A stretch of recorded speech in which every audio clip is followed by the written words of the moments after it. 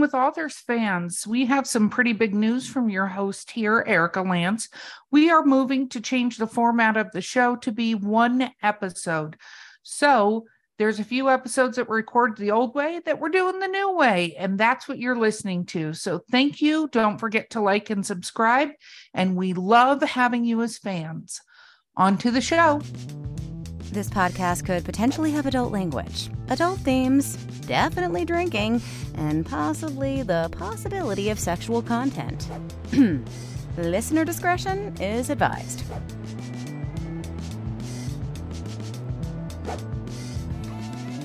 Welcome to Drinking with Authors, the podcast. I am your host, Erica Lance. With me today, as my co-host, who's probably not going to behave well no matter what I try to do, is Valerie Willis. Never. And our guest today is James S. Peet. Woo! Welcome, Woo! James. Woo! Howdy. Thank you for having me. Absolutely. I'm totally stoked to be here. Yeah, well, I'm glad you're here. So let's talk about what we're drinking. So I am drinking in our new Drinking with Authors swag. James, you'll get some of this for being on the show. I can use my words. I am drinking, watch this, Val, this is how you say it, San Pellegrino. Yes, San Pellegrino, that's how you say it. I never can say it right. I'm sorry. It's just, I'm always going to hash every name, anything that you should hear what she calls this. It's pronounced the way it's spelled, forget it.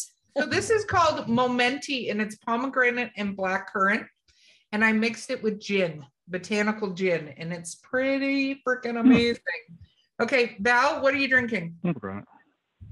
I'm still recovering from that whole champagne instance a few episodes back, so I'm just simply doing sweet tea today.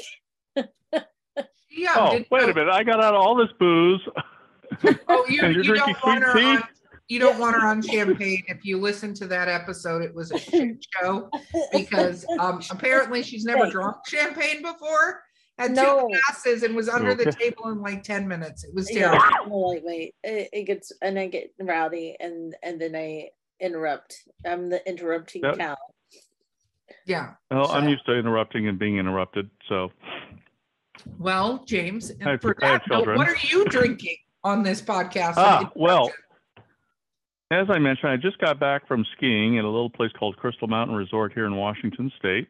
And so I'm trying to hydrate. So first off, I actually have a plethora of beverages on my desk here. I am drinking Coors Edge because it's non-alcoholic. And, well, I don't need to get hammered at 2 in the afternoon, our time. And I have, of course, my obligatory REI bottle filled with water because Pacific Northwest REI. Let's see, but my first drink of choice is Lafroig out of Scotland. Ooh. So, and this is the 10-year Scotch. So I like to show that. And of course, I'm drinking it in a Maker's Mark glass because I won the Maker's Mark in an auction or something like that. And I don't really like Maker's Mark because it's not Scotch. So, I don't like it. And to top it all off, it's not Scotch. Scotch. Ed, I'm finally doing the sparkling ice, 0 calories, and, well, I don't do sugar, so I have to drink something. So I have this plethora of beverages here, and I'm sure I'll be drinking throughout the entire time. Oh, yes, I almost forgot. Johnny Walker. Like I said, I came prepared. Silly with my gin and my San Pellegrino now. I'm like, do I need to go up and get some bottles? I can do that. Oh my goodness. Okay, so for the audience at large here who may or may not know your work, what do you write? I write amazing work. Actually, it's okay. I write in the multiverse, or actually on parallel worlds. Let's see, the best way to describe it is imagine that you could open up a portal to a parallel Earth and there are no other people there and it's all yours. What would you do? And so that's what most of my series is. I have 4 books out right now, 3 in what I call the Core of Discovery trilogy and 1 in the Chronicles of Hayek trilogy with number 2 on the way for that and number 4 on the way for the other one. So you want to ask a question. When did you start writing? I published my first novel in 2017. but it was an idea that I've had for a long time. I mean, I was not one of those kids who wanted to write or wrote all the time or doodled in their notebook or anything like that. I was more of the active type. Let's go camping. Let's go fishing. Let's go shooting. Let's go do something, that doesn't involve sitting down other than reading. So I wasn't one of those kids who wrote for pleasure, even though I was on the school newspaper, and one of my first jobs was as a cub reporter for UPI, covering the 8th Asian Games in Bangkok when I was a high school student there. Wow. But several years ago, as I would take the dogs for walks, I would just think about things. And because I read a lot of Heinlein and H.B. Piper and S.M. Sterling, Harry Turtledove, all these guys who write, I just came up with this concept about what if there was like this couple that was in this organization that explored parallel worlds, and they had to crash land and they had to come back. But to make it really interesting, I would have them come back to their location using the same route that the Lewis and Clark Corps of Discovery expedition used.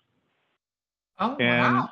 So that's the term, Corps of Discovery. And it's about these, young adults who join an organization, the Corps of Discovery, to explore these parallel Earths, to open them up for settlement for other people. And so our protagonist names are Bill Clark and Meriwether Lewis, or Mary Lewis, as she's known. Oh, very cool. I like that. It's a cool concept. Yeah, she is. My kids like Mary. They just say about Bill, Dad, all you did was write a fan fiction about yourself. And it's like, well, no. You're allowed to do that. I don't think I've ever heard I wrote a fan fiction about myself. Well, that's what my kids write fan fiction all the time, and they're just like, they could be crap about it. So, I mean, the antagonist. I mean, our main protagonist is medium height with brown hair and green eyes. But oh wait, I was going to say they may be right. It might be right. I'm not sure whose side I'm on right now. So you didn't think about writing before, and you started this journey. How long from when you started writing till getting published? How long did that take you? That I would say a couple of years, and just the thinking process took several years. Mind you, I was thinking about it while I'm walking my dogs 4 miles a day and all that fun stuff. And then finally, I was actually diagnosed with cancer, and at the time they gave me 18 months to live, and I said, I don't think so. Oh my goodness.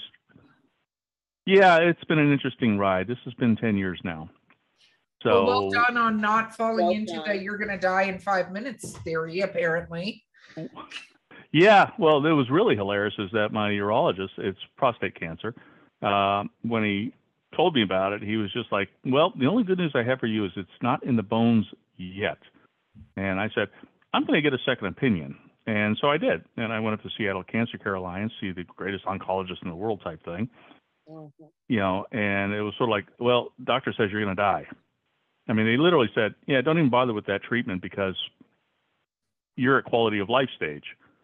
And I went, no, I don't think so. And so I went through an entire metamorphosis on diet. So where before I was a true meat and potatoes, I love my, Big Mac kind of guy. Now I'm pretty much vegan almost, and as my wife says, I am a reluctant vegan. So I've changed my entire diet, and my PSA is practically zero, where before it was 254. And if you know anything about PSA scores, anything above 4 is cause for concern. Anything above 20 is in holy shit territory. And I was as my physician wife said, I only had one person who had one even close to that, and they're dead. So, oh wow. I think, so we're following kind of a vegan diet. I do eat some meat and vegetables. Some types of meats, fish and duck and, dark meat, but no red meat, no sugar, no fun. So, well, you're on this side of the living, actually write. Though, so there's give and take. You're a survivor. So that's what actually caused me to sit down and start considering writing. So I probably started writing in 2015, I want to say. The diagnosis was 2013. I've been busy with all sorts of other stuff, preparing for the CPA exam, which I never took because why bother if you're going to die, and things like that. And then I tried to, not knowing anything about the publishing industry, all I knew was, oh, you write the book, you get it to a publisher who will, either vet it and say yes or, throw it on a scrap heap. More usually they're throwing it on the scrap heap. And so I went to the Willamette Writers Conference with my first, it wasn't my first draft, actually. It was my completed novel. And a couple of them expressed interest, but then they all said no. And then I learned about self-publishing while I was at the conference. And I was like, well, that's interesting. Wait a minute. You mean I control the production, I control the marketing, and I control the profits? I like that. And so I'm a control freak, and I, what can I say? 70% of,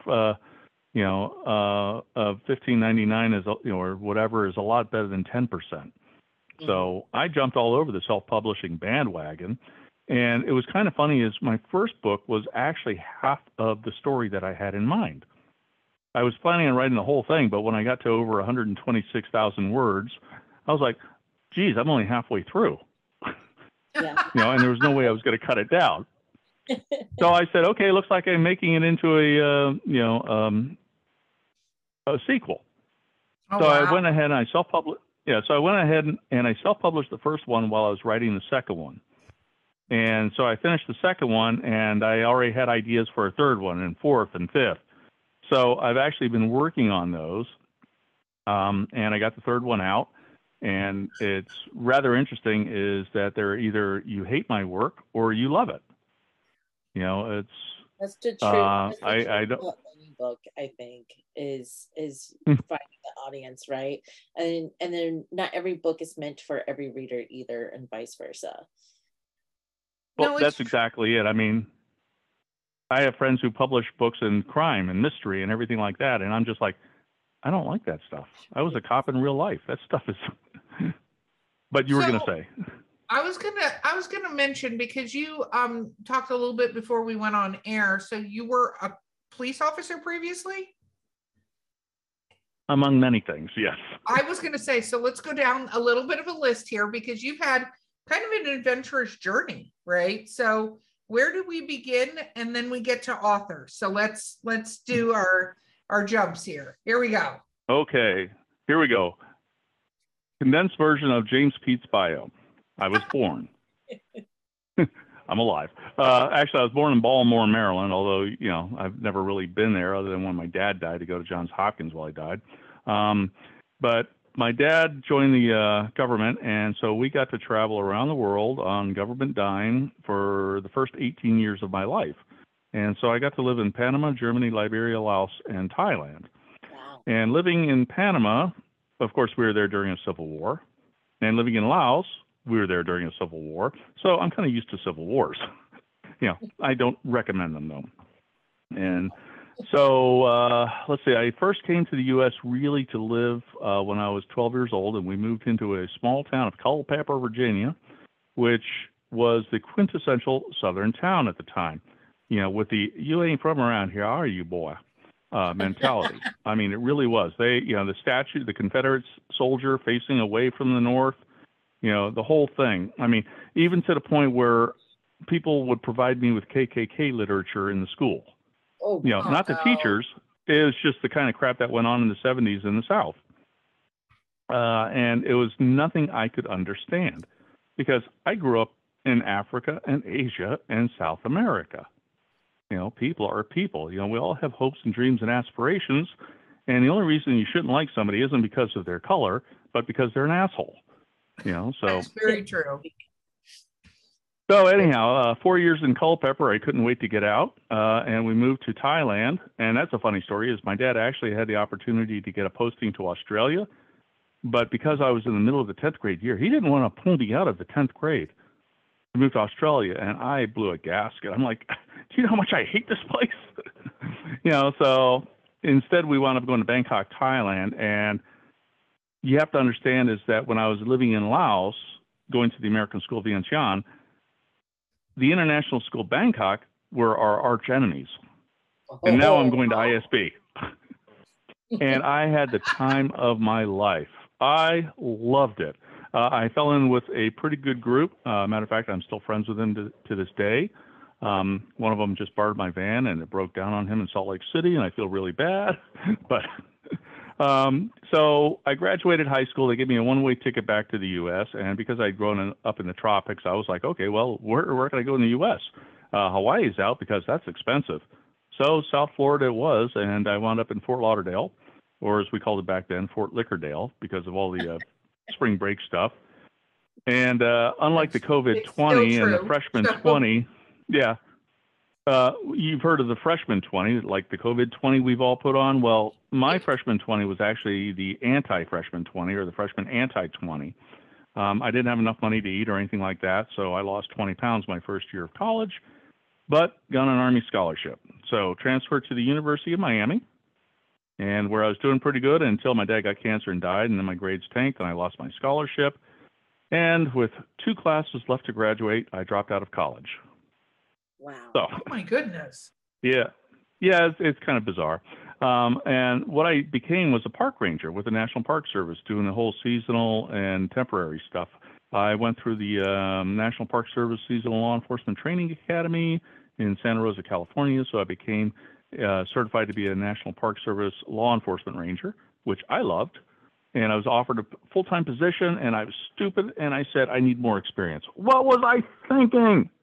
Okay, here's a tip, folks. Anybody offered a job with the NPS, do not think. Just say yes. Go. Yeah. It is the greatest job I ever gave up. I mean, I regret it to this day. You know, but life is like that. You have lots of regrets. You make stupid decisions, and you live with them, and you move on. So for a short time, I worked at the Smithsonian Institute while I was looking for full-time employment as a police officer, because one of the parks I had worked at, my manager was like, you're more into law enforcement than you are education, so maybe you should be a real cop. And so I became a cop in Alexandria, Virginia, and I lasted about 3 years. It is not a job for the easy, faint of heart, or those who are timid. And, well, I was not timid. If anything, I'm a little aggressive at times. But, yeah, I realized it wasn't for me. I got that book, What Color's Your Parachute? And I determined that what I wanted to do was teach, which is kind of funny considering my previous supervisor had said you're more of an enforcer than an educator. Oh, wow. And but I don't like kids. So if you don't like kids, where do you teach? Well, college, technical schools. I was going to say technical exactly. schools. Yeah. Well, me thinking, oh, well, I guess university. So that requires getting a PhD. Yep. So, but one of the funny things about that is I remember my corporal one time asking me, we're sitting in the middle of the project surrounded by, just poor living conditions, just not nice. And he's like, so James, are you glad you became a cop? And I just turned and I looked at him, I said, Ray, I wish I had never left the Park Service. Oh, wow. So, I mean, that's how I felt about it. So anyhow, I left. I quit police work. I moved to California. I worked for about a year living with a friend of mine from college, and got into Cal State Hayward for my master's program in geography. Oh, by the way, forgot to mention, I did finish up my degree as a guest matriculate while I was a cop. Wow. Yeah, I'm not stupid. I didn't just leave school. I actually took a leave of absence. I did it officially. So, wow, and they allowed me to do that. Yeah, so fortunately, Cal State Hayward had this wonderful geography department chair named Herb Eder. And Dr. Eder was one of those guys who was a firm believer in second chances. And he saw my grades, which had tanked. I mean, I graduated with a 2.04 because when your dad dies, when you're 21 years old, it kind of mentally messes with you. Oh, yeah. So, so did ROTC at the time. So he let me in, and I did well enough that I got admitted when I applied to PhD programs. Of the 4 programs I applied to, I got into all except for the worst one in the nation. Oh, wow. Which I thought was funny. That's ironic. Yeah, so I got in. Well, it was really hilarious. I got into a top 10 program, into a top 25 program, but the bottom 1 program rejected me. So I moved up here to Washington. Actually, before I even got admitted, because while I was at my best friend's wedding in Texas, I kind of met a girl, like in the wedding party, because I was the best man and she was the maid of honor. And she caught the bouquet, and my mother pushed her to catch the bouquet. And I fled from the room when they were tossing the garter, because I was like, single. I'm single. No kids. Single. Don't like kids. So we're about to celebrate our 27th anniversary this month. Oh, wow. Next week. Congratulations. Thank you. Yes, it's not always been easy, but it's there. We have 2 kids. My oldest is a EMT just starting. She is trying to figure out life. She takes after her father, unfortunately. I wish she took after her mother, but my wife had it figured out. 18, go to college. After college, go to medical school. After medical school, well, spend 4 years in the military and get PTSD, and then move on from there to family practice. So, wow. Anyhow, youngest daughter just graduated from DigiPen Institute of Technology, which is the world's best school if you want to go into game development. I don't know if you guys have ever heard of it, but it's just a phenomenal school. You would have heard of it before I would have. Yes. I started a bachelor's in game design and development, and then realized my passion was more into the books and the technical writing side, and kind of there. And similar to you, sir, it took a cancer scare to remind me that I kind of wish I had finished or explored that book idea I had back in high school and circled back that way. So I feel that big time. And it's crazy that sometimes life throws us curveballs like that to make us stop and take a breath and reevaluate who we want to be, as Erica puts it, when we grow up at any given stage of our lives. So I resonate very with that. Yeah, unfortunately, too many people are just too busy chasing a buck to think about what really matters. And I was probably one of those, and it was just a wake-up call. Well, and, we're, as a society, it's actually interesting because having done HR, and then after this, we'll take a quick break and come back, but having done HR for so long, I talked to high school students and college students and volunteered at those all the time. And you're told, get a good job, have it make lots of money. Like, you're not told to chase your passion. You're also not taught necessarily, unless your parents do it, because schools don't do it, that if you buy stuff, like you want that car, that's great, except for now you're beholden to that car. So if you do want to, like, you get a high paying job, if you do want to change what you're doing when you want to grow up again, right? It's not easy because most of the time you have to start again at the bottom, right? But you've made bills, house bills, car bills, whatever bills up to this level. So you're stuck. So I always tell people, I'm like, get a cheap car if you need a car, don't go buy the biggest house in the world, and find a way so that if you do decide you hate what you're doing, then you can do something else, that. And I think that we don't teach kids enough that. Like, they think they have to go out and get this job and get this whole thing, and it's really cool, I want to have this new car, but all of a sudden your car lease is $700 a month, so now you have a car that you have to pay for all the time, and now you have to have a job to pay for that car, and then pay for that insurance, and then pay for that house, and pay for all these electronics that you have, and blah blah blah, and it just, like, it spirals so quickly. So I go ahead.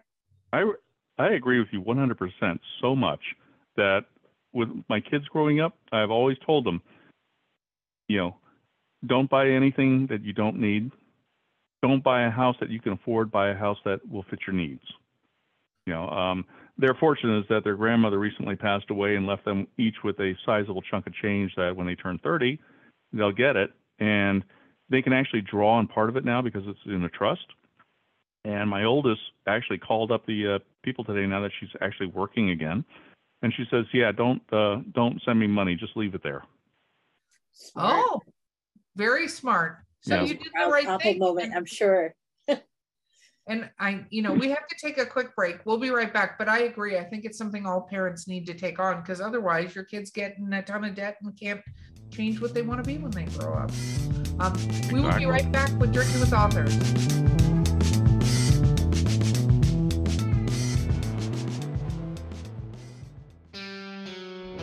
Hey, listeners. You know me, Erica Lance. You're just listening to me in the podcast that you have. But guess what? I'm doing something new. Yeah, she's joining me, Mark Muncy, the author of the Erie, Florida book series in Erie, Appalachia, and we are hosting a new podcast called Erie Travels. Woo-woo! Erie Travels, which covers things like ghosts, cryptids, weird stuff, UFOs, Men in Black, all kinds of fun things that people talk about, and I'm sure you've discussed with friends. Yep, and you can listen to us on your favorite podcast platform of choice, or find us at eerietravels.com and join in the fun and all the spooky goodness. And of course, Mark, what do we always say? We'll see you on the other side.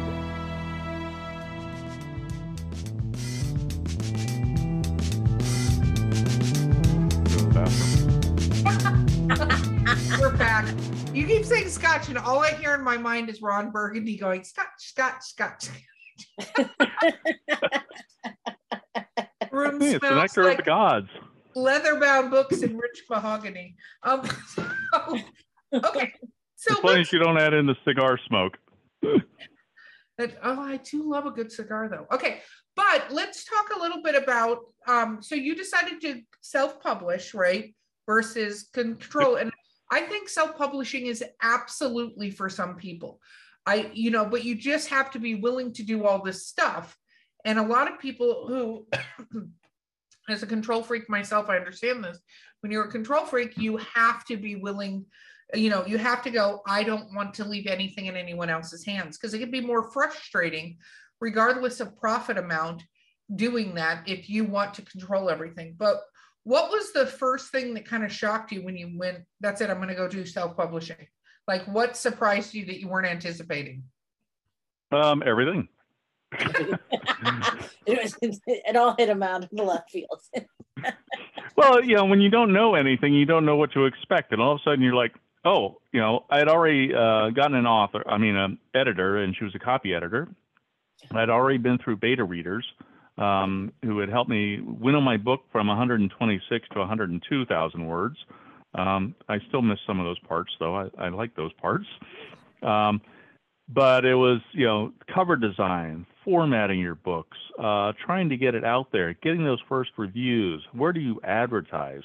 How do you connect with people that want to read your book? And I've come up with the kind of philosophy is that I write in a kind of specialized genre, parallel worlds, alternative history. There are not a whole lot of authors writing that kind of work, but you have a fan base. If I can tell you right now, my fan base, if they knew about me, would be like those who read S.M. Sterling, his Conquistadors, Lights of Fire, or, Island in the Sea of Time series. John Ringo with the 1632 series. If they like Harry Turtledove, H. Beam Piper, and there's an author out there, S.M. Anderson now, who's written something similar. See, a lot of these people you mentioned have been on our show, so we know exactly who you're talking about. Yeah, I was like, and they were on, and they were on, and they were on. So. I don't doubt it. Yeah, and like even a friend of mine, Kevin Eikenberry, has just published one of the parts of the 1632 series. He did a book called The Crossing. So here's a plug for Kevin. But yeah, it was like all of these things. Cover design. Who knew that much went into cover design? And that, and it's like, so much weight on how successful you are on certain vendor sites. It's nuts. Mm-hmm. It's so nuts. But my first cover, I had my daughter actually do the rough draft on it, because this was before she started her getting her BFA in digital art and animation at DigiPen. And so I sent it up to the artist in Vancouver, BC, and I didn't realize how expensive that was. And that was clearly at the very early beginning stages of my learning curve, because I paid over $2,000 for the artwork, which, hold on, I have to hold on as an to indie. That's a lot. Oh my God. Sorry. Yes. Yeah. Remember, learning curve. Mm-hmm. And actually, if you don't mind, I'm going to pull up my cover. Please do. It's a piece of art that you have the full rights on. It can skyrocket. Yeah. Let's do the well. review. I don't have the full rights. I only have the rights for publishing the books and for marketing, posters and things like that. So okay. I can't put it on cups or mugs. So this is the original one. Oh wow. Which remember the theme of the Core of Discovery and Lewis and Clark? Yeah. If if you've ever been out west and you've seen the trail signs, I want you to look at the drawing of the two protagonists here. It's based on those signs. Very cool. So, and this is the last one I have of this copy, and somebody actually ordered it. I'm just waiting for the money to come in before I send it to them. But that, I was like, I can't afford that kind of money for every one of these books. And so I started looking around. I found another artist in South Africa, and she did the work, but it was like, it's okay, but I don't really, really like it that much. It looks kind of cartoonishy and campy. And I mean, for what I paid, it was inexpensive, and she did okay work. It wasn't where I wanted it to be.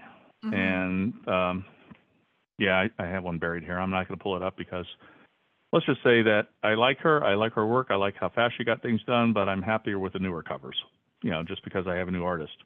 But so that was the big one. What is the what's that? Where's the new one? We need both. I mean, if you're sharing. We want to YouTube episode. We like it when people share. This is the advantage of those who are watching us on YouTube. They get to see all the things. Yes, done, including boxes stacked up in our office. Real quick. This is the cover for the third book that was originally done by the second artist. Okay. Compared to the next one. Oh my God, that's so much better. Yes. Exactly. This one was acceptable. I mean, it had everything I wanted on it, but it wasn't where I wanted it to be exactly. And I felt that the artist probably couldn't expand beyond that. And so when I found out about this author, Keith Draws, by the way, is his nom de art, I guess. I love his work because Keith will read the book and he'll say, is this, what kind of cover do I think should be on here? And he came to the same conclusion I did, is that having the flying car shooting at the German freighter was the best cover, That's concept. Awesome. So, but bear with me for a second because they're all buried here. That's okay. It's your podcast. We will wait for you. Yeah, exactly. That's what we do here. All righty. Authors. Yes. Here we go. The new Surveyor cover. Oh, wow. Ooh. So you've got the Smilodons, the plane crash, all that fun stuff in there. Yeah. So I love this cover, clearly. And the follow-up one, I don't have the original because I've sold out of all of those, but this was the second in the series. Ooh. Nice. I like it. So, yeah, that's I love his artwork, and I will continue to use Keith. He is far less expensive than the first artist, but twice as much as the second. But I like the work. Well, but yeah, so to Val's point, a cover sells a book. Like that's just the truth. You have to have good covers on your books. Yeah, it's like you can't judge a book by its cover, but they do. They do. Yeah. Marketing says otherwise. Yeah. So that was my biggest learning curve on that one. And trying to find that price point that is you're still making a profit. Mm-hmm. And this is not a full-time job for me. I mean, I have a full-time job. I do financial crime investigations as my own self-employed forensic accountant. So what is that like? Because you have the word forensic, so everybody automatically, I think, goes to CSI. Like Law and Order, which things. But that's not quite what forensic accountants do. So, what does a forensic accountant do? Well, we don't see Marge Helgenberger, the redhead from. Yeah. So, but forensic just means for the court. That's all it really means. So anytime that somebody throws out the word forensic, it means that their work could actually be used in litigation, either in a civil or a criminal trial. So the kind of accounting I do is a little different than most. When most people think of accounting, the way I like to describe it is there are three things. You have an accountant, you have a bookkeeper, an accountant, and an auditor, and then to follow them all up, a fraud examiner. And I am a certified fraud examiner. But the bookkeeper just enters stuff into the books. They maintain the double entry book so that everything's there. The purpose of the accountant is to understand the laws as they relate to accounting and be able to apply them in the bookkeeping and to ensure that the records are maintained properly. The role of the auditor is to go in and review things to make sure things are being done properly. For an example, let's say you're working in a factory, the accountant will say, oh yeah, we got 1,200 widgets in. Well, the auditor will go out and say, okay, do we have 1,200 widgets? 1, 2, 3. So that's what they do. Mm-hmm. It's like, do we have 1,200 boxes of widgets? Yes, we do. And they'll report that back to the accountant or whomever they're reporting to. And an auditor is an accountant too. They just specialize in performing these kinds of functions, auditing. And then you have people like me who will go in and say, okay, good. Auditor says you have 1,200 boxes of widgets. The books say you have 1,200 boxes of widgets. Are there really widgets in all those boxes? Let's go check.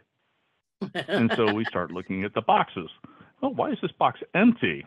And so in a way, that's what I do a lot of, but I don't go out there and physically check stuff like that. Instead, most of my work is related to financial matters.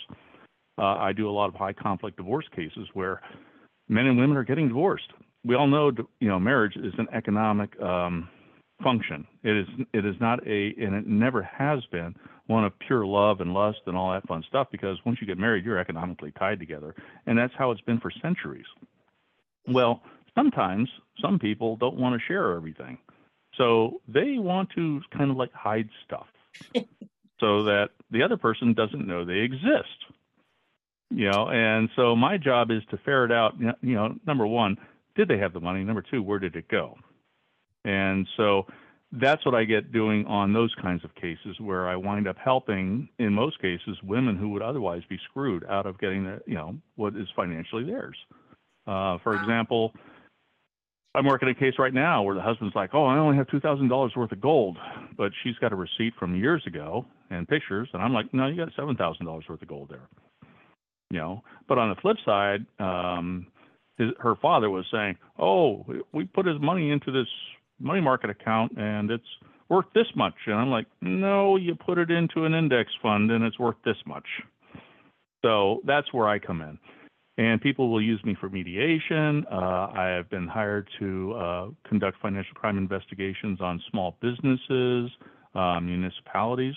Actually, one of my most favorite cases, and I love this one, is a buddy of mine was hired to investigate a city manager of a small town in eastern Washington called Selah, which, interestingly enough, is where all of these books originate, is in Selah.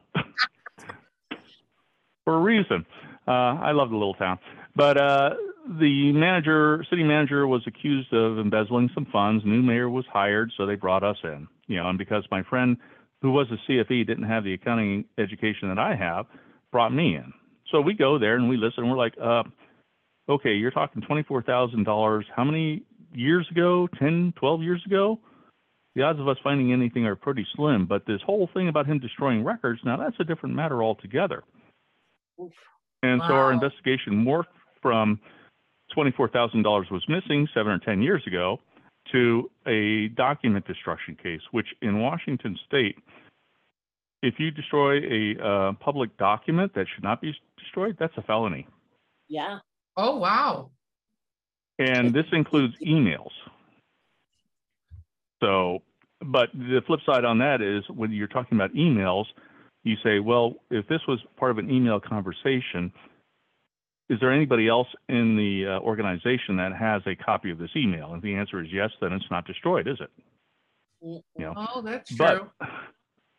So we brought in a digital forensics expert, for the court, Gordon, and Gordon got in there with his little fancy, whatever he does is digital voodoo, as I call it, and just started finding stuff. And I went through all the emails, and it was rather interesting is that their email server had a 24-hour turnover. So it had 3 servers. They were all set for Greenwich Mean Time, or UTC.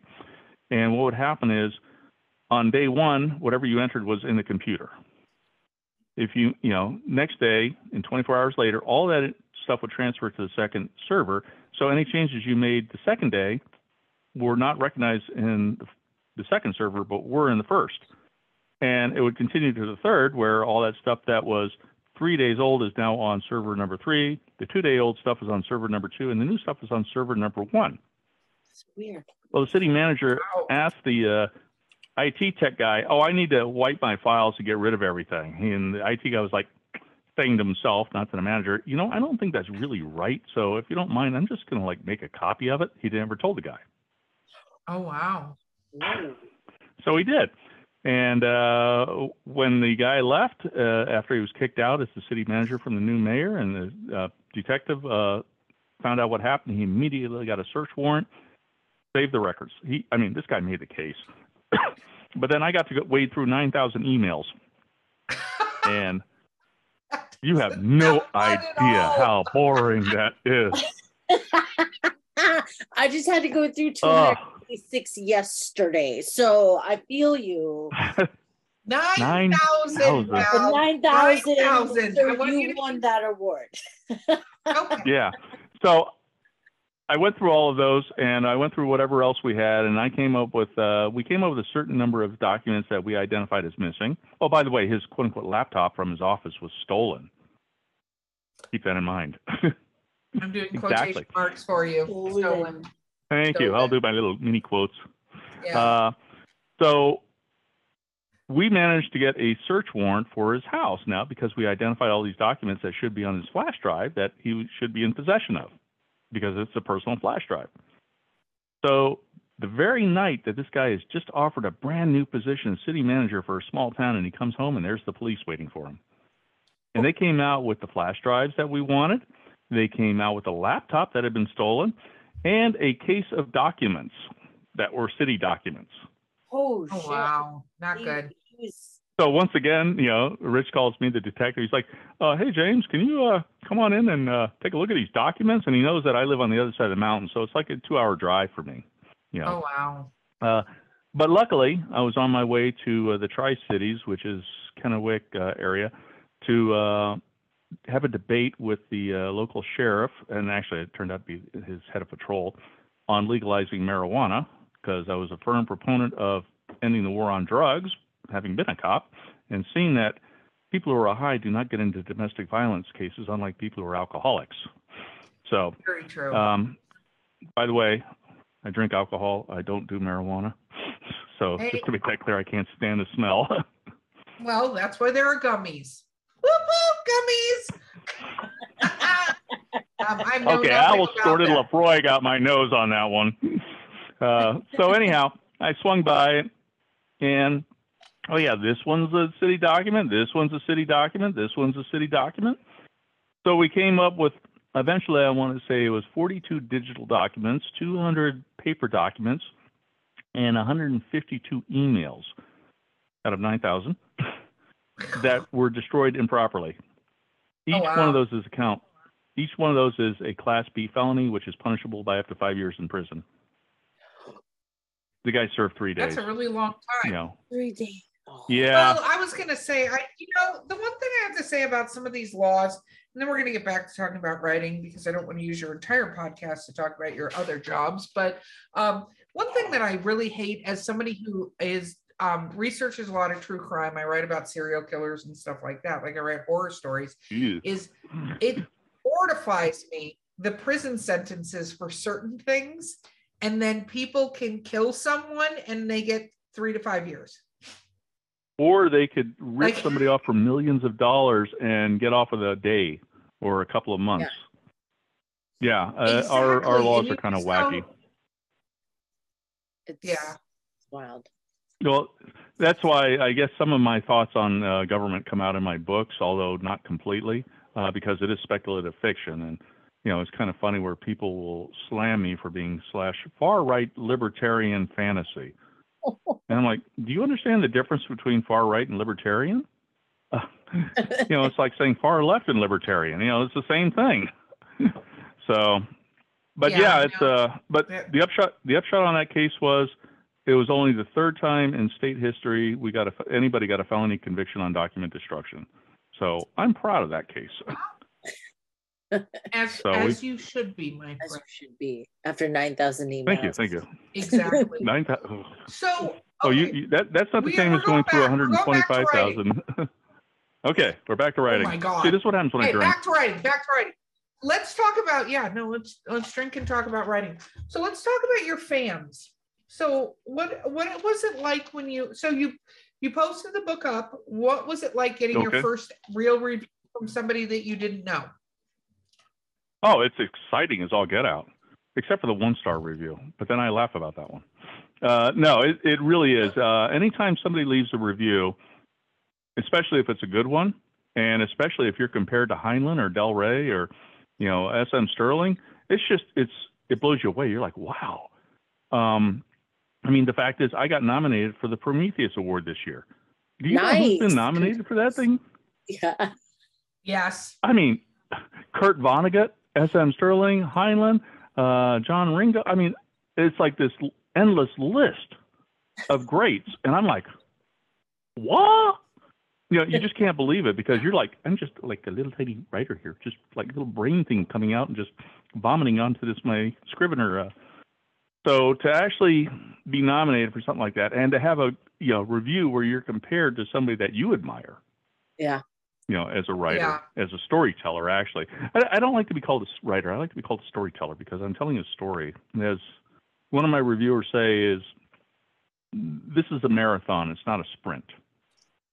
True. Which, how some of those books are, they jump into the action. It's just action. By halfway through, you're just exhausted. My books don't leave you that way. But some people will find them slow because they're written in the kind of, this is a story, this is life, and I'm developing my characters to people you either like or don't like, and of course my characters are, all my protagonists are just totally awesome people, because of course they are, You have a great story, and you have to share it. But the funny thing is they also have, I was going to say, we talk about that all the time, that don't worry whether or not your readers are going to like or dislike the story that you want to tell, right? Because let's take Tolkien. Everyone knows Lord of the Rings. It's all over the place, but you either love it or you hate it when you read it. Either you see this grand adventure and you're so about it, or you just like, would he stop? There's so much walking and so many trees. Like, it's all in the type of reader you are. And I think a lot of authors will create a writer's block almost in themselves, fretting over, well, what if the reader doesn't like what I'm doing or how I'm telling a story? Don't worry about that, baby. You write and tell your story the way that it feels right, and then you will find the readers, and the readers will find you with the right assistance. If you have to, get a marketing consultation and things like that, there's so much you can do in the aftermath, but don't derail your efforts. You said you just write to an audience that you think exists. Write your stuff and find your audience. Yes. Well, that's exactly my philosophy. Whatever that was, Erica. You're welcome, Val. Drunk Erica. Yeah, that's literally my writing. Is I write the stories I like, and put it bluntly, I read my own work. Like after a year of publishing, I'll just sit down with the books and go through them, and and that's when you find all the typos and everything like that still snuck through. But yeah, I think they're a good story, and that's why I write them, and that's why I like them. And if other people don't, well, you're never going to please everybody. I'm very proud of my 1-star review, by the way. It makes me laugh all the time. So on one of the books, I think it's hysterical. Because people aren't going to like it, but they bought my book, so go team. Amazon verified. Exactly, I made money. You gave me money. Thank you. You can say whatever you want. What about have you been able to meet fans in person? Have you done events where you've gone and signed books?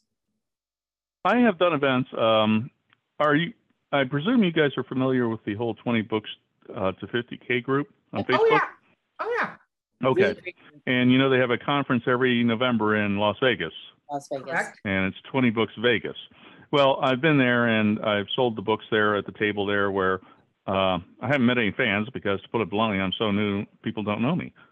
And I've met future fans, as I call them, and I've handed out my books to other people, and they're like other authors, and they come back and they're like, oh, hey, this is good. I like this. So it's always nice. But I actually, because I've got my blog up, jamespeet.com, people have contacted me that way. As a matter of fact, one reader who just ordered 4 books, hard copy, so for her husband and her, asked me, can you write out the recipe for this stew that sounded so good? And so I wrote it out on the blog. Yes. Fan interaction, and that's what a blog and newsletter comes in, right? Like it's sort of when you're not able to go to the event, it's the next best thing for a reader to be able to reach out and being able to communicate with them and get that instant feedback or more intimate feedback with them is so cool. Because every once in a while, with mine, they'll be like, dude, this, like, I just finished X book and you totally put the Polish fairy tale in there of this XYZ. She's like, why didn't you mention it? Because I try to mention, you can find nuggets of research within the fictional world. And I'm like, well, I didn't think anyone would know that story. Like, it's so old and it took me forever to find it. So it's kind of reassuring sometimes that I have found my audience and my audience has found me when I get stuff like that they resonate well enough. And I think that's cool that they reached out and wanted a recipe from your story. That's pretty cool. That was one of my funner ones. Yeah. So, it's like we were doing an email exchange and I'm just writing it down as we're doing this. So I just, well, I also have a cookbook out. So matter of fact, okay. Oh my goodness, we have a cookbook author. There we go. There we go. All right. Now, long story short, because I'm very good at this, not really. 7 years ago, my wife was involved in a really bad accident where a Douglas fir tree slammed down on her car. And we're talking over 4 feet wide. Holy left her with 19 broken bones, left my daughter with a ruptured spine and ruptured intestines, and left my other daughter with a little glass scratch above her eye. I mean, it was just like this total, she was in the ICU for 2 weeks, the ACU for another week, assisted living for 4 months. And when she came home, in her wheelchair with both her arms in a cast, I was like, hey, would you like to watch this movie, The Way? And she's like, what's it about? I said, let's just watch it. And the story is Martin Sheen and Emilio Estevez, and father and son, like in real life. But Emilio is killed doing the Camino de Santiago. And his father goes to collect his remains, but instead of going back to California, he has his son cremated and takes the son on the Camino de Santiago. And so, yeah, it's a great movie, The Way. And I love the music, by the way. I have it all loaded up on my iPod. And my wife said, I want to do that. And I said, okay, you have to learn how to walk. Okay. And we have a very long porch because I built the house. So she started walking up and down the porch. Then we started walking up and down the driveway. And then we went for longer and longer walks while her right ankle healed. And then in 2018, our nephew in England was getting married. So we flew to England and we said, hey, let's just take a couple of weeks and do the Camino, because you can do a small portion of it and still get the Compostela. She said, I want to walk across the Pyrenees. I said, okay. And so, mind you, remember, I switched over in my diet at that point. I am no longer, meat and potatoes, James. I'm now the reluctant vegan. Okay. Finding vegan food in Spain is difficult. Here, you want your tuna salad? No, I just want a salad. Okay, here's the tuna salad. You want your vegetable lentils with pork? Just the vegetable lentils. Okay, here's your vegetable lentils with pork. That kind of a thing. Yeah, it made it really interesting. So, fortunately, like I said, I can eat cold water fish. So there was plenty of salmon around that I could eat. So I was like, every day was salmon and lentils and everything like that. But what came about was this book, Camino Eats for the Solo Vegan, which is, as you can see, it's a very thick book. It's actually designed for somebody to take with them on the Camino and provide basically 11 different suppers or entrees, or I don't know what the Europeans call the last meal of the day, but it's not an entree, so that you only repeat your meal, maybe twice during the entire 30-something days that you're walking the Camino. So that's out there, and meat eaters will like it too because you can throw in dead animal flesh if you're interested. Oh my goodness. And occasionally we do. Wow. You are, but, you're multifaceted there. Definitely. Yeah. But I have to add this part to the story, which is that my wife and I have both done the full Camino, which is over 500 miles long now, individually. But we've done short Caminos together. And on the first one, we were taking a low route across the Pyrenees, so we didn't realize there was a lot of terrain up and down elevation gain. We got to kilometer 10, and my wife hit a wall, so I had to carry her pack. And when we get to the room where town where the hostel or albergue was, there was a steep ravine we had to go down and all the way back up. And it took my wife a half hour to cover that distance, which is only about 250 meters, a very short distance. I mean, her ankle was that painful.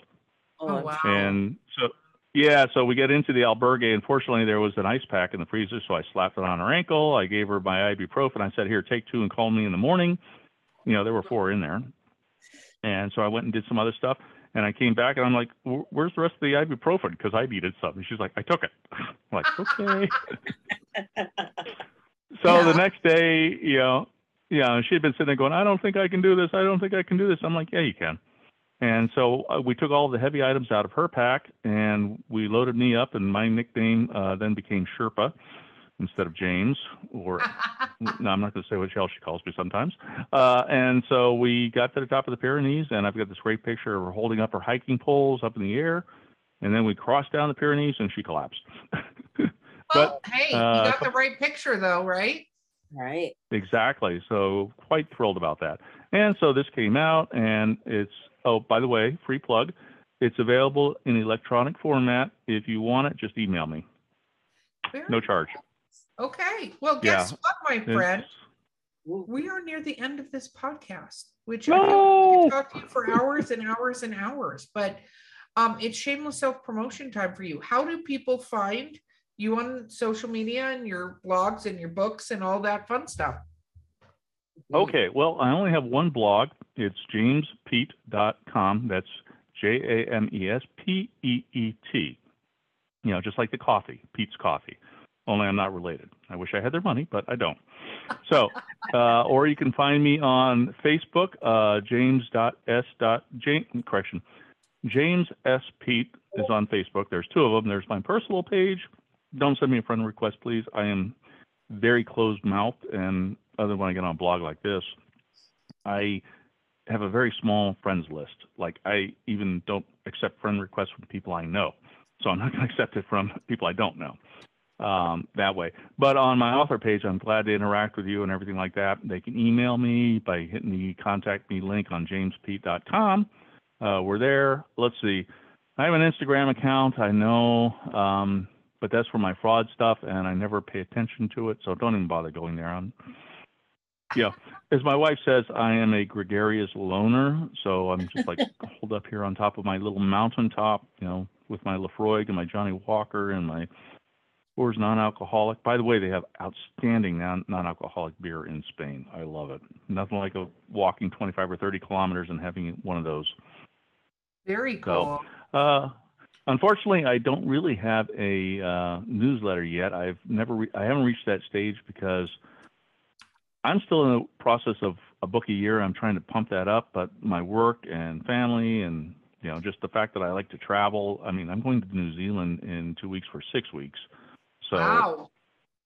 Yeah, it kind of takes away from writing. But if you follow me, I do post. I post good recipes on Mastodon, Stu.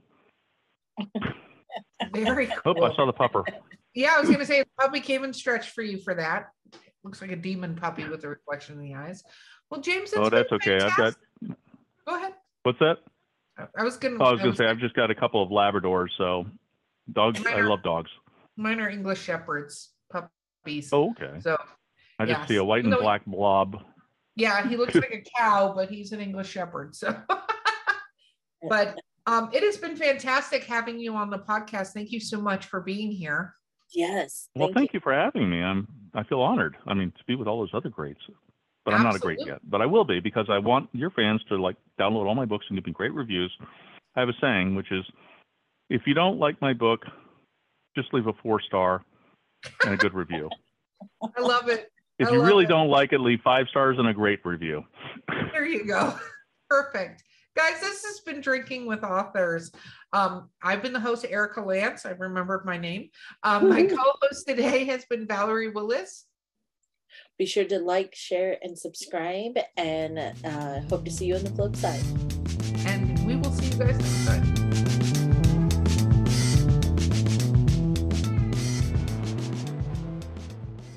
Hello, Drinking with Authors fans. This is your host, Erica Lance. Because of the change of the format of the show, welcome to the Literary Briefs portion. Enjoy.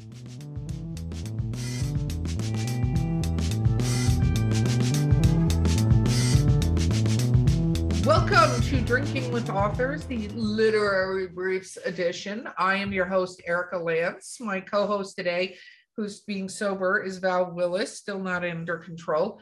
And our guest today is, see, that's what I mean. Interrupting cow, moo! Is James Peet. Woo! See, that's how we do that. Welcome James. Okay, let's talk about what we're drinking real quick. Val's drinking stupid tea, so I'm going to skip her. I am drinking my San Pellegrino Momenti pomegranate and black currant with gin. I only have a little bit left, so that's going fabulous for me. She just wants to show off that she can pronounce it and I can't. That's San all. Pellegrino. James, what are you drinking?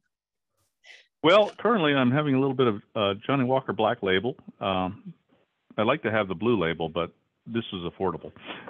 And because I just got done skiing, I'm also hydrating with some non-alcoholic beer and water and ice, and I had a Lafroig. So yeah, I have I have a bar on my desk here. I love that. Okay, you ready for some rapid fire questions? Just for today. Yes, I'm ready. Okay, what is your favorite book of all time? Tunnel in the Sky or Starship Troopers, with also a caveat, S.M. Sterling's Island in the Sea of Time and Conquistador. Conquistador is probably one of my favorites. Oh, and Michael Z. Williams. I have too many. Okay, The Weapon. Yeah, no, you kept going. What about your least favorite? Probably anything by Jane Austen because I've never read any. Only by I'm not. There are some people that absolutely love Austen. Again, that's that fan base. It goes so slow to me. It's painful. I cannot do it. It's the worst thing in the world. I like pining, but I have to have action in between. Yeah, no, it's too much. There's too many stolen glances. It drives me freaking crazy. Okay, what about your favorite book that was made into a movie or a TV show? Starship Troopers, which interestingly enough, I know that the book has one set of reality as it relates to politics, while the movie diverted and made it sound more authoritarian than it really was. I mean, it was just actually completely opposite, but it kind of followed the plot line. So I thought it was actually pretty good.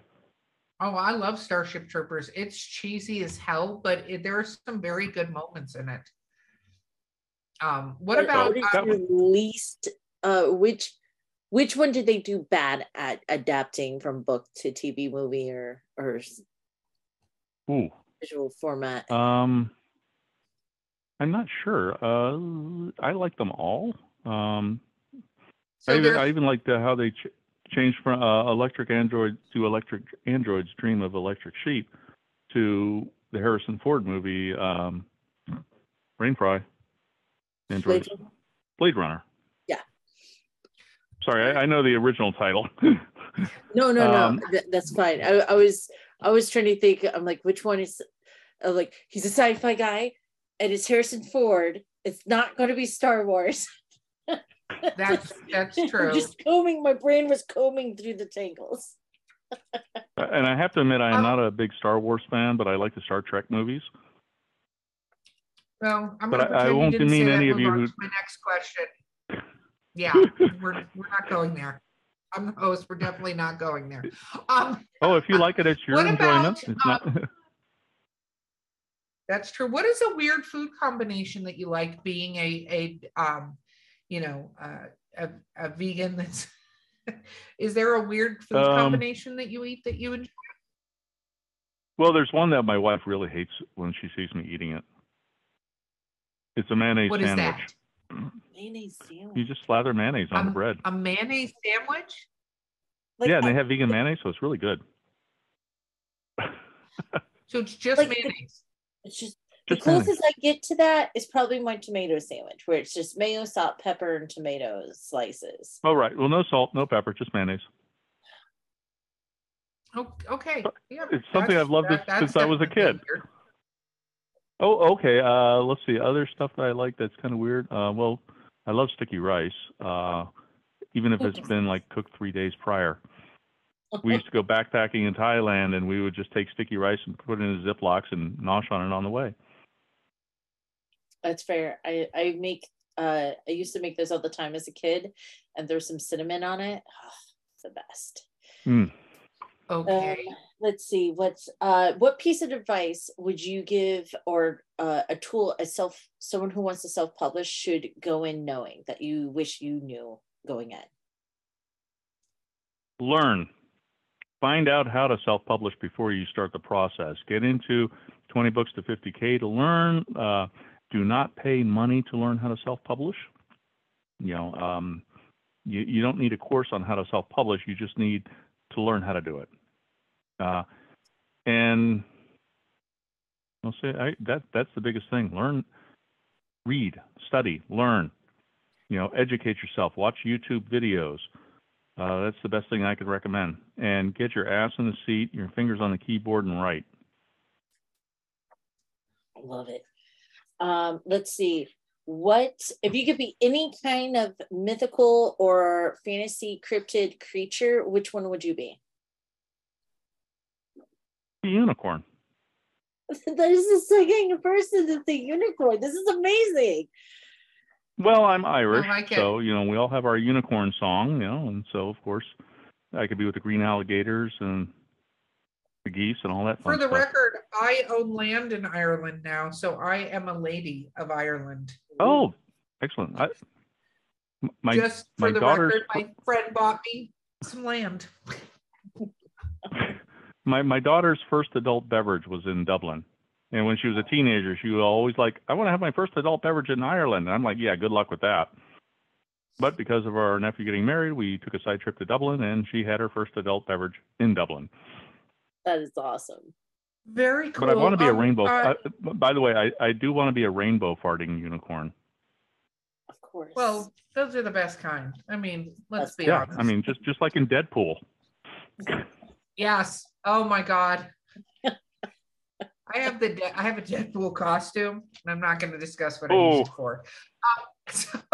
No need. The imagination's there already, and I got a vivid one. Yeah.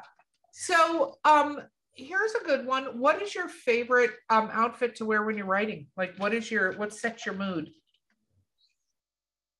Well, it all depends on the time of day. If it's morning, it's either boxers or, just PJ bottoms. I don't really have a special outfit. I have a tendency to wear the same damn thing practically daily. If not the same clothing, the same attire. Well, today's different. I was skiing, so I have on my ski attire still. But usually, like a long sleeve merino wool shirt, and I don't have any special stuff. I just dress casually. My wife says I look like a bum. I go into town. I wear my Carhartt jacket that's like 20 years old. Do you need? Do you have a writing ritual? Like, do you have to have a certain beverage, a certain snack, certain music, certain place to sit, or do you move around? Well, I've got my Scrivener loaded on my desktop, so I have to sit at my desk to write. But I also have a little mini laptop, a Zeus mini transformer, I think it's called, which I travel with, and I also write on that. So if I've got free time, I just sit down and write. I mean, I was in Hawaii. I sat down on the lanai in the morning when the rest of the family was sleeping and knocked out a couple thousand words.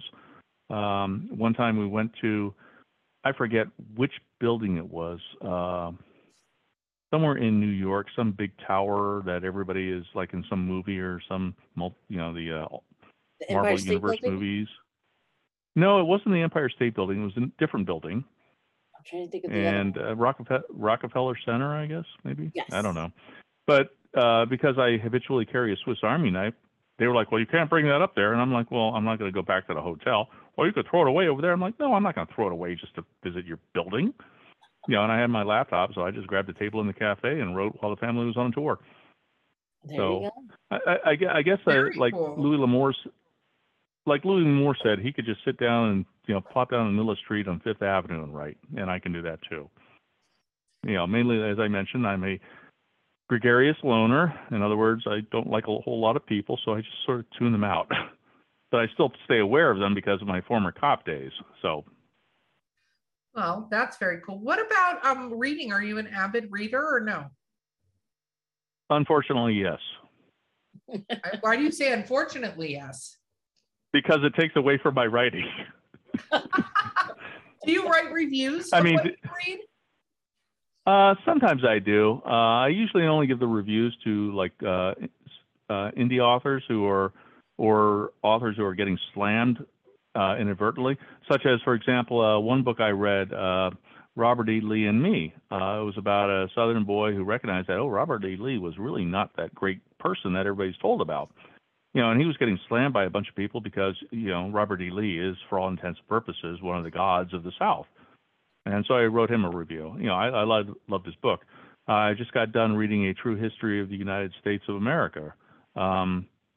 And I'm tempted to leave a review on that one, even though I didn't buy it. I checked it out of the library, which is, okay, good. Well, if you're writing a historical, book, you should be rather objective.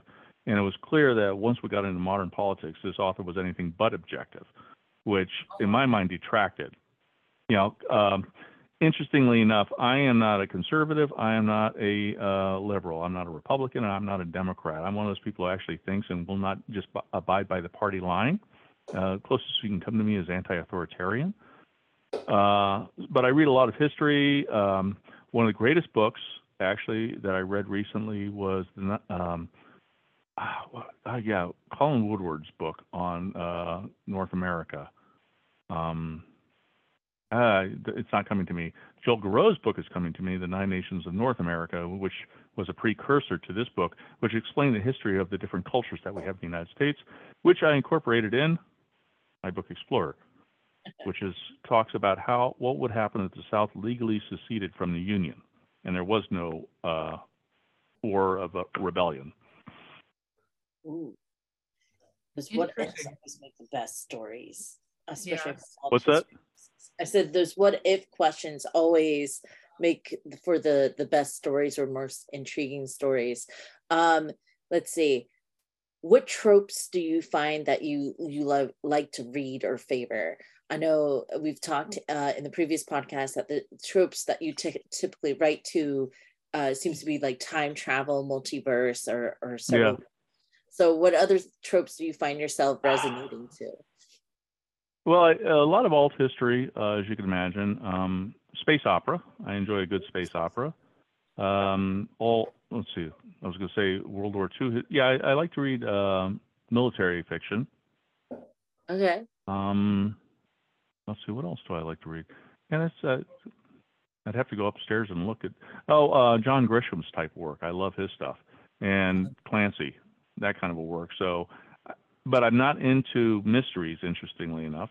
I have one of my friends from police days actually wrote a book called Apprehension, which is a police procedural book, which I enjoyed. But for the most part, I'd say the only type of mystery I got into was J.A. Jance. So yeah, pretty limiting, I guess. I read a lot of social stuff and history and economics for fun. I know that's kind of bizarre. I read a lot of mythology and ancient history and old folklores and stories. So I totally get the same expressions from my friends. Don't worry. It's not just you. If you could you read the same stuff my wife does, so. If you could sit down with anyone, dead or alive, who would you love to sit down and pick the brain of or talk to? H. Bean Piper. Oh, why? He's, for all intents and purposes, after Samuel Clemens, the father of parallel universes. And how did he come up with this idea in the first place? I mean, his Paratime series, Lord Calvin of Otherwen. Why did you commit suicide when you were just starting to become successful? That kind of a thing. Wow. So the Makes world you is a wonder. far worse place without him. Very cool. What about where so you've done a ton of traveling. Where's your favorite place that you've traveled to? Ooh, I love Switzerland. Laos was just phenomenal. I love Southeast Asia. Let's see, there's only a couple of countries I haven't been to, and a couple I've been to illegally. But we won't talk about that. No, and let's the not do mercenaries. that on a public record. Um, No.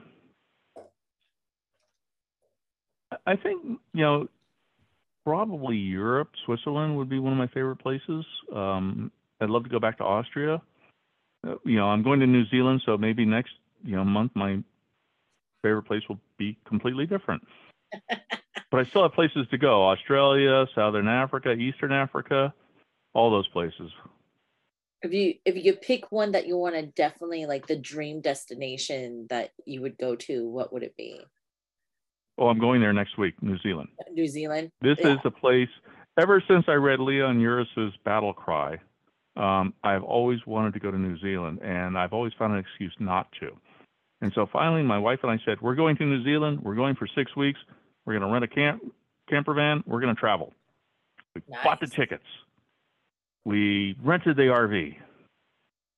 And then this flu came out of China. And everything was paid for in December. The trip was planned for April of 2020. Oh. Guess what travel insurance doesn't cover? Oh, that hurts. Wars and pandemics. So I'm going to Ireland and Scotland in August. I had that trip planned because it was supposed to be for my anniversary, and we had it planned for June 2020. And we got the tickets in January, so that happened. Then literally I was like, okay, things were starting to lift, bought the tickets again. That's when Delta hit. I was like, did it again. Omni hit, and I was like, that's it, I'm just not buying the tickets myself anymore. So I made a friend that's our travel buddies buy the tickets, and I paid it back because I'm like, something about me purchasing the tickets is okay. causing. Don't buy any tickets for the next 2 weeks. Yeah, exactly. No tickets will be bought. I'm backing away from that because obviously that's a dangerous thing. So, what is it like the first time you signed one of your books to somebody? It was kind of weird. I don't get the whole author signing thing. I never have. So when somebody asked me to sign a book, I was like, huh? So yeah, but now I do it, and I leave a little blurb. One of the lines in my novels are that are common throughout is "Stay safe out there." And so when I sign a novel to a book, it's like to John, "Stay safe out there," or James, and just a little blurb. The little blurbs are always amazing. Okay, Val, final question. Final question. No. Let's see. As writers, we know that every book we write, we get a bad habit, or there's a bad habit that we have as writers that we just can't seem to kick, or it evolves over time. So what is your bad writing habit that you have to catch yourself on? Oh, I've actually stopped trying to catch myself on it. And my editors finally stopped trying to pull it out. I use the word, I forget the exact word. It's something like really a lot. I use this one word a lot, apparently. And I've actually started to modify that a little bit. But we now have a saying is that when you go to edit, she's like, I've given up looking for these words. You're just going to use them. I know you're going to use them, and you're not going to change it. So that's my bad habit, is that one bad word that I use all the time. And I can't even remember what it was. If I were to pull up my emails and go look for it from my editor, I'm sure I could find it. That's awesome. Okay, shameless self-promotion time, James. Where do people find you in your books? Wait. Before promotion time, the word is actually. I just remembered that. Yes. Actually, I just remembered that. See, mine was but realized. Actually, if you want, yeah, finding me social media, you can find me at jamespeet.com. That's JAMESPEET, just like the coffee, or the boot dryer if you're a skier. .com. And if you want to email me, you just go to my blog, hit the contact me, and I'll be glad to respond. If you say something nasty or snarky, don't be surprised if you get the response like that. If you say something nice, I'm generally a nice guy. But remember, I'm a former cop, and I put up with a lot of shit, so I can sometimes pull a Larry Correa, if you will, which is you're nice until somebody's nasty. But I've never had any. Well, actually, I've had one. I've had one person, send me a snarky email, and that's it. I don't respond snarkily. I like people. One shouldn't. Sometimes. Well, James, it's been fabulous having you on the podcast with us. Thank you so much for being here. Well, thank you for having me. I've enjoyed it. I'm usually not drinking at 2 p.m, but as I told my wife, this is business. Yeah, I was going to say, the one thing I strive to be is a bad example. So well done joining me in that. Guys, this has been Drinking with Authors, the Literary Briefs edition. I've been your host, Erica Lance. My co-host today has been the amazing Val Willis. Be sure to share, like, and subscribe, and punch those buttons and tell your friends about us. Absolutely. Our guest has been James Peet, and we will see you guys next time. Woo!